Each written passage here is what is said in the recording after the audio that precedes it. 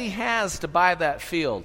Now, I have taught this parable to children, and sometimes the children, they don't get the concept. It's kind of funny. They're like, well, what did he find? What did he find? Well, did he find gold? Well, he might have found a gold mine. Maybe he found diamonds. Maybe he found emeralds. I don't even know how you get emeralds, but he found a treasure, and then he went and bought it. And they're like, well, that's not fair because the owner should have got... No, you're missing the point.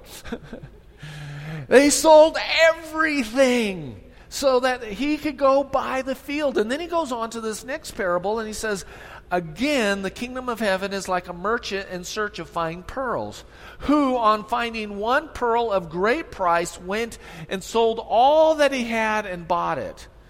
So it's okay, he has all these pearls, and then he finds this great pearl, so he gets rid of all of these pearls. He goes and sells it, and to have this. Now, I don't know if you've ever been a collector of things, but it's more about desire than the treasure. So the two parables are kind of the same, but they're not exactly the same, because one says, this field has a great value, and I'm going to do everything in my power to get this field. And then there's this desire to own this great pearl. Now, I don't know how many of you love pearls, but that's for you to do. But I'm going to tell on my wife. My wife has an autographed football of Roger Staubach. Yeah, she does. She loves Roger Staubach. On our wedding night, she wore a Dallas Cowboy nightshirt.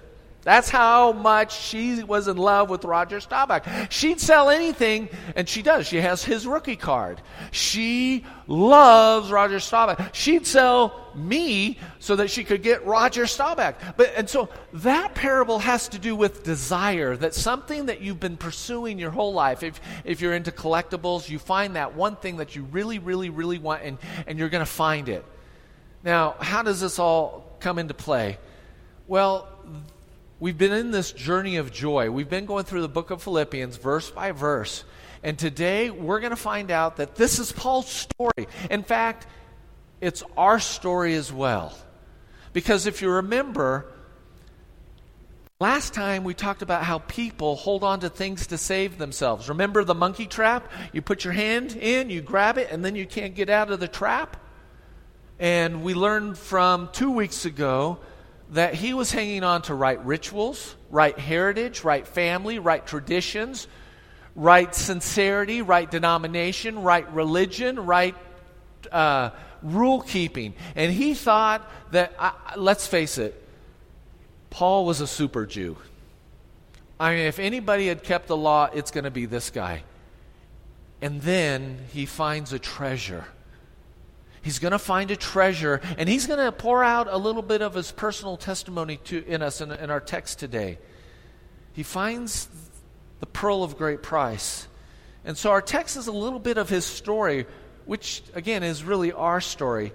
It's the story of getting Jesus. In fact, if you notice on your bulletin, the title of this message is The Joy of Getting Jesus. See, last week, or the week before, it was letting go. The joy of letting go, but today is the joy of getting Jesus. Now, the hardest person to reach for Christ is a person who is self-righteous and very religious, because that's what Paul was. Those people are the fault finders.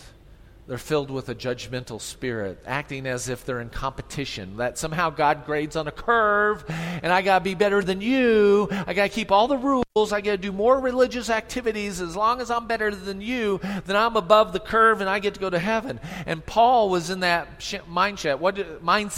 What did we call that? Works righteousness, or the theology of what? Shamu, right? We jump through the hoops, performance-oriented. But have you ever noticed this truth? Self-centered people are unhappy people. Have you ever noticed that?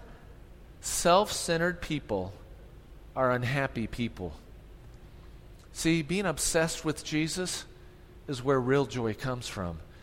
But when people are focused on their accomplishments and their religious activities, they aren't focused on Jesus. Did you know that focusing on rules and rule keeping and that critical spirit and that self-righteousness is an indirect way of focusing on yourself? It's really a self-centered way of living. And that's why self-centered or self-righteous people have no joy. Real joy is about knowing who? Jesus. It really is. It's not about what you've done for him. It's about knowing him. So let's look at our text. So open your Bibles to Philippians. Let me get there myself. Philippians chapter 3. We're going to pick it up at verse 8. We'll take a verse by verse a little bit today. We won't read the whole passage at once. We'll do a little bit at a time. Let's begin at verse 8, chapter 3 of Philippians. It says, indeed, it says this, "Indeed, I count everything as loss because of the surpassing value or the surpassing worth of knowing Christ Jesus my Lord. For his sake I have suffered the loss of all things and count them as rubbish in order that I may gain Christ." It's interesting, this word loss. It can also be translated fine, like a fine, like you got a fine because you did something wrong. It can be translated a penalty. It can be translated harm. It could be translated even a disadvantage. So Paul isn't just saying, hey, I had $1,000 and I went and bought this field and now I'm the owner of a gold mine. He's saying this word zemia has this nuance of a disadvantage. Kind of like, oh, the Cowboys lost their quarterback. Sorry, they lost their quarterback. Oh, it's a disappointment. It's not just a ledger deal. It is a disappointment. And so what he is saying is, all my works, all my self-righteousness, he was saying this, was a disadvantage. He counts it as disadvantage. He counts it as a penalty. He counts it as a loss. Puts a different spin on it when you understand the fuller meaning of the word. Why? Because it was keeping him from Christ. Working for your salvation blinds you to grace. Did you get that? If you're in this mindset of trying to work for God's approval, work for God's love, work for all that, it blinds you to his gift of grace.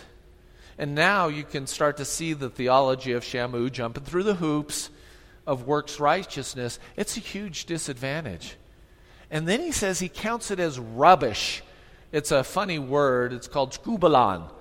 And it means refuge. It means scraps. It actually means dung.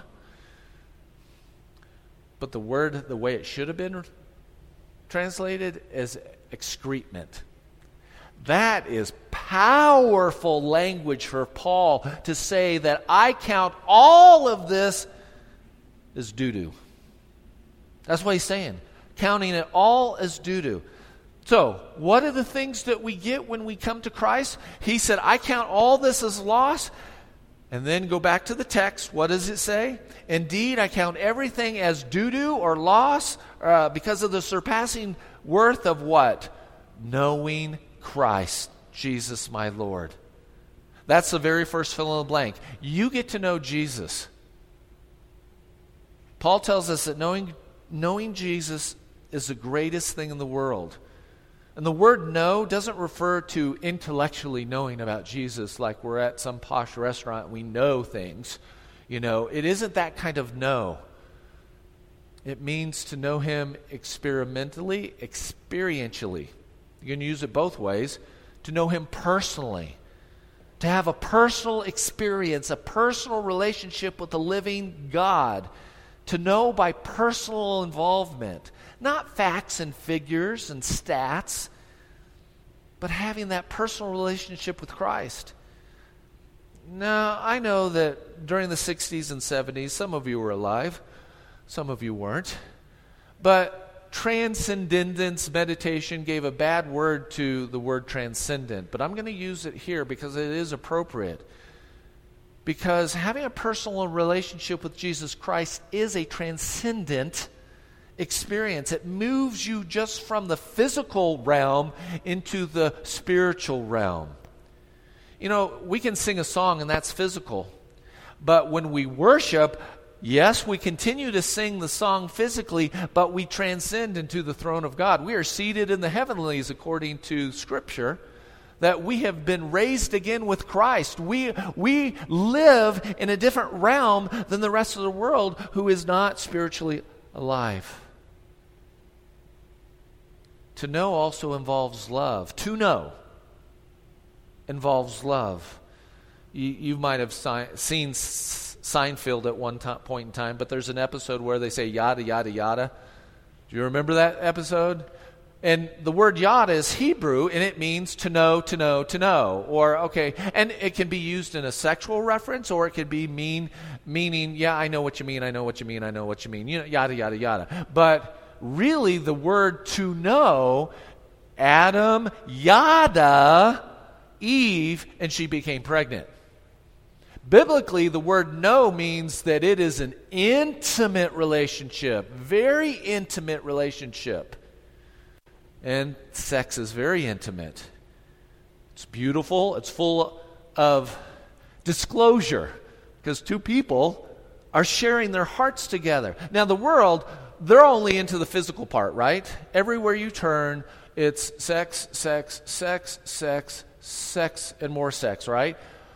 They don't understand the word to know because that's not the biblical understanding. Sex is physical, but there is a transcendent part of when two people know one another. They come together, and it is emotional, but it's spiritual as well. To know Christ is a spiritual union then. It's intimate, it's supernatural.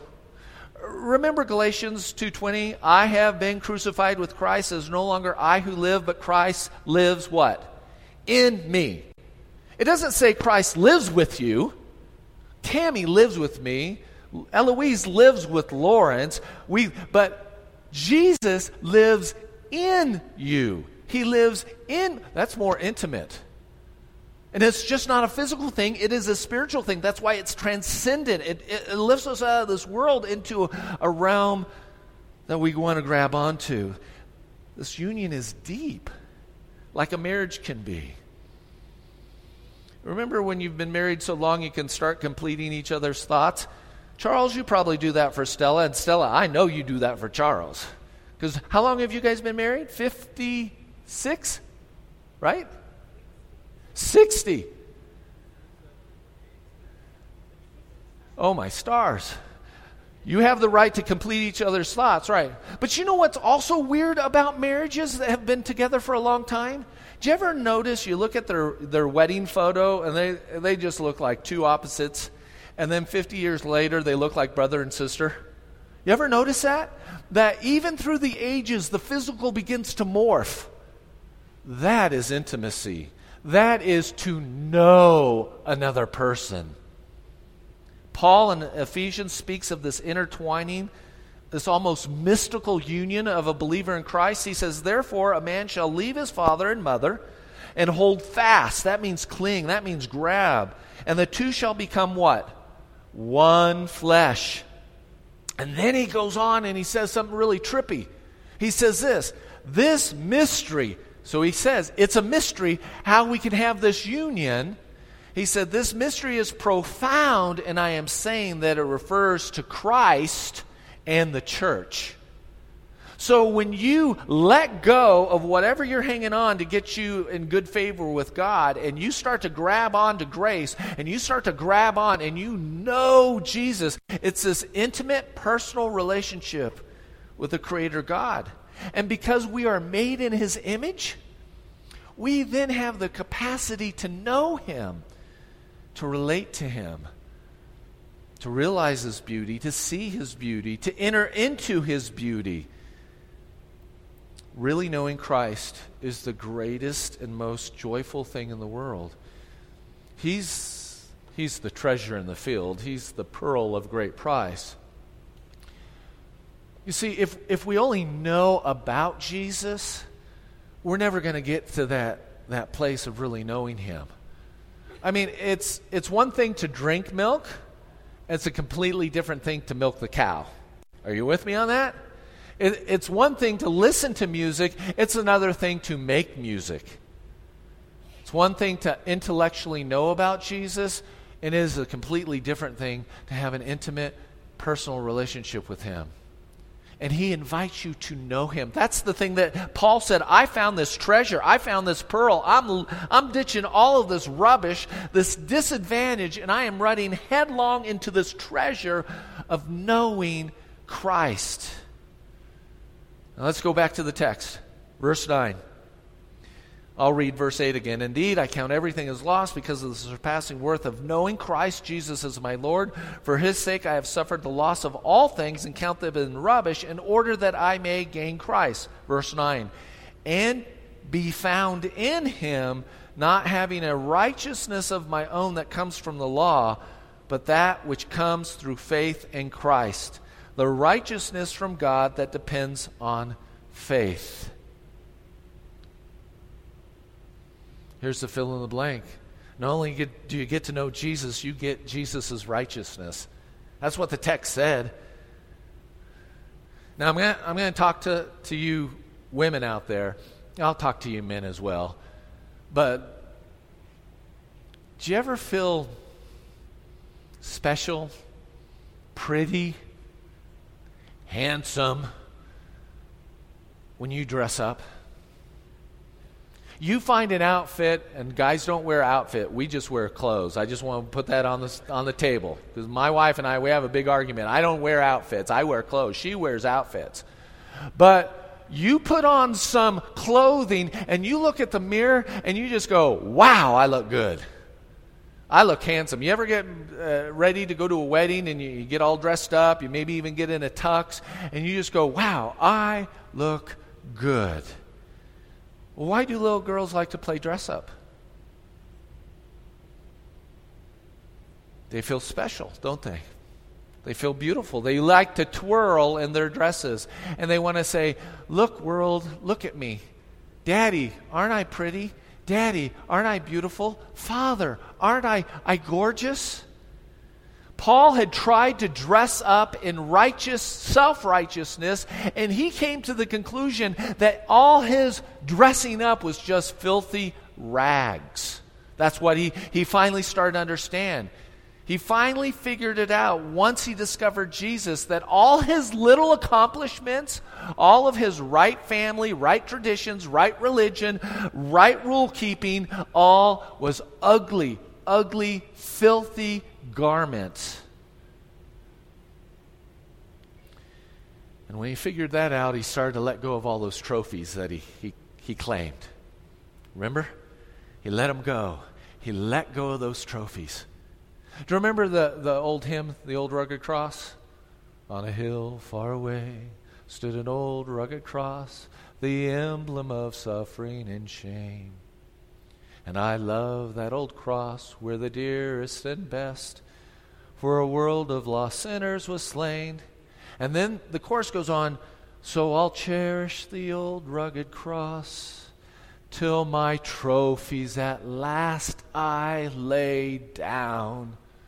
And I'm going to cling to the treasure, the old rugged cross, and I'm going to forget all of my religiosity, all my self-accomplishments, all the things that I thought made me so morally good, and cling to the grace and mercy of Jesus.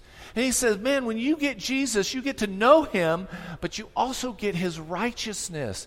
That's why you don't have to be afraid that if you were to die tonight, that you would stand before God and have the excuse as to what you did last week. His righteousness covers you. He dresses you up, and then he says, twirl for me. Your daddy, your father wants to see you twirl because you're beautiful, because I have clothed you in Jesus' righteousness. So Paul laid down all of his accomplishments. He gained righteousness by letting go of his self-righteousness. It's addition by subtraction. The joy of letting all that go. Because there's a constant pressure to perform, to measure up, to jump through hoops, after hoop, after hoop.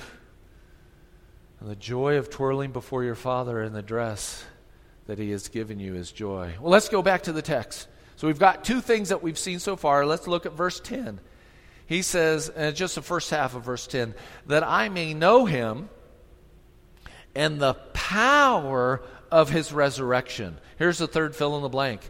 You get the, what I would call resurrection power. Or you can take the words out of the text. You get the power of his resurrection. See, there's no power in keeping rules, a list of do's and don'ts. There's no power over temptation. There's no power over the flesh.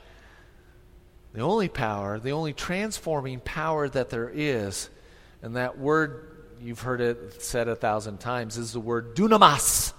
It means dynamite. It's powerful. The resurrection is power. What kind of power? Enough power to raise a dead man. Jesus laid down his life and then he picked it back up. Now that's the power to change history. That's the power to change your history. That's the power to change your family history. It has the power to change your marriage. It has the power to change your relationships, the surfacey ones and the ones that are far away. It has the power to change your purpose. It has the power to change your identity. It has the power to change your destiny. It is power to transform you. If I'll just say it this way, from a worm to a butterfly. That's the power. It's resurrection power. Oh, man. Power to mature, power to grow, power to serve, power to become God's dream for you. Isn't that funny? You have access to God's power to become the man or woman that He has dreamt you to be. And He doesn't do bad dreams. He only does good dreams. Let's go back to the text. The last half of verse 10. That I may know Him and the power of His resurrection and may share. That word share is the famous word koinonia. It means fellowship. It means partnership. It means companionship. He says that may share His sufferings, becoming like Him in His death. So here's the fill in the blank. You get Jesus' companionship in suffering. One of the things that you get in what you get in Christ is you have someone to have fellowship when you're suffering. A real person's always with you. You're never alone. Somebody to fellowship when you're suffering. Some of you might not have had to suffer much in this life. And some of you have suffered more than your fair share, if you want to call it that way. There's suffering. And who do you go to when you're suffering? Suffering is a part of life. And I don't want to do it alone. But not only that, Jesus is that somebody that has suffered all things more than you have ever suffered. Any suffering that you've ever known, Jesus has already eclipsed it. And far beyond any suffering, but He is there in His companionship, His fellowship, His koinonia with you. Where do you go to when you want real comfort? I know what happens. When I have a bad day at work, I've said this before, what do I want to do? I want to go out to eat. I want comfort food, right? I want to go do something that appeals to my flesh because I'm seeking comfort instead of seeking the one who has suffered just like I have. So you go to Jesus. Now, as much as Tammy loves me, as much as she has given me sympathy this week, she does not know what it's like to have your tooth drilled on, have it in a root canal, and the root canal go south, and a hole get punctured into your tooth. But Jesus, He might not have had tooth pain, but He understands pain. He understands the nerve, and I don't know what it is, the nerve that goes directly to that spot in your brain that says, oh man, I cannot handle this. Some of you have been to that pain level. Now, as much as she loves me, she's not a companion with me in this suffering. I love her. She gives me sympathy. It's kind of, let's flip it. It would be like me saying, I know exactly what it's like to give birth. Do I have any idea what it's like to give birth? No, I don't know. So I can't be a companion and in fellowship with Tammy, with her and her suffering through childbirth. But Jesus he knows that kind of pain. Now, sometimes we suffer because of our own stupidity. Let me say that again. Sometimes we suffer because of our own stupidity. Let me say it this way: sin. Sometimes we bring suffering into our life because of sin. We make bad decisions as a result of our sinful behavior, and it causes this domino effect, and now we are up to our eyeballs in suffering. But sometimes we suffer because God is allowing it for His reasons and purposes. Like Job, we don't know what's going on in the spiritual realm, do we? But like Job, we still trust Him in spite of our suffering, because we're not in it alone.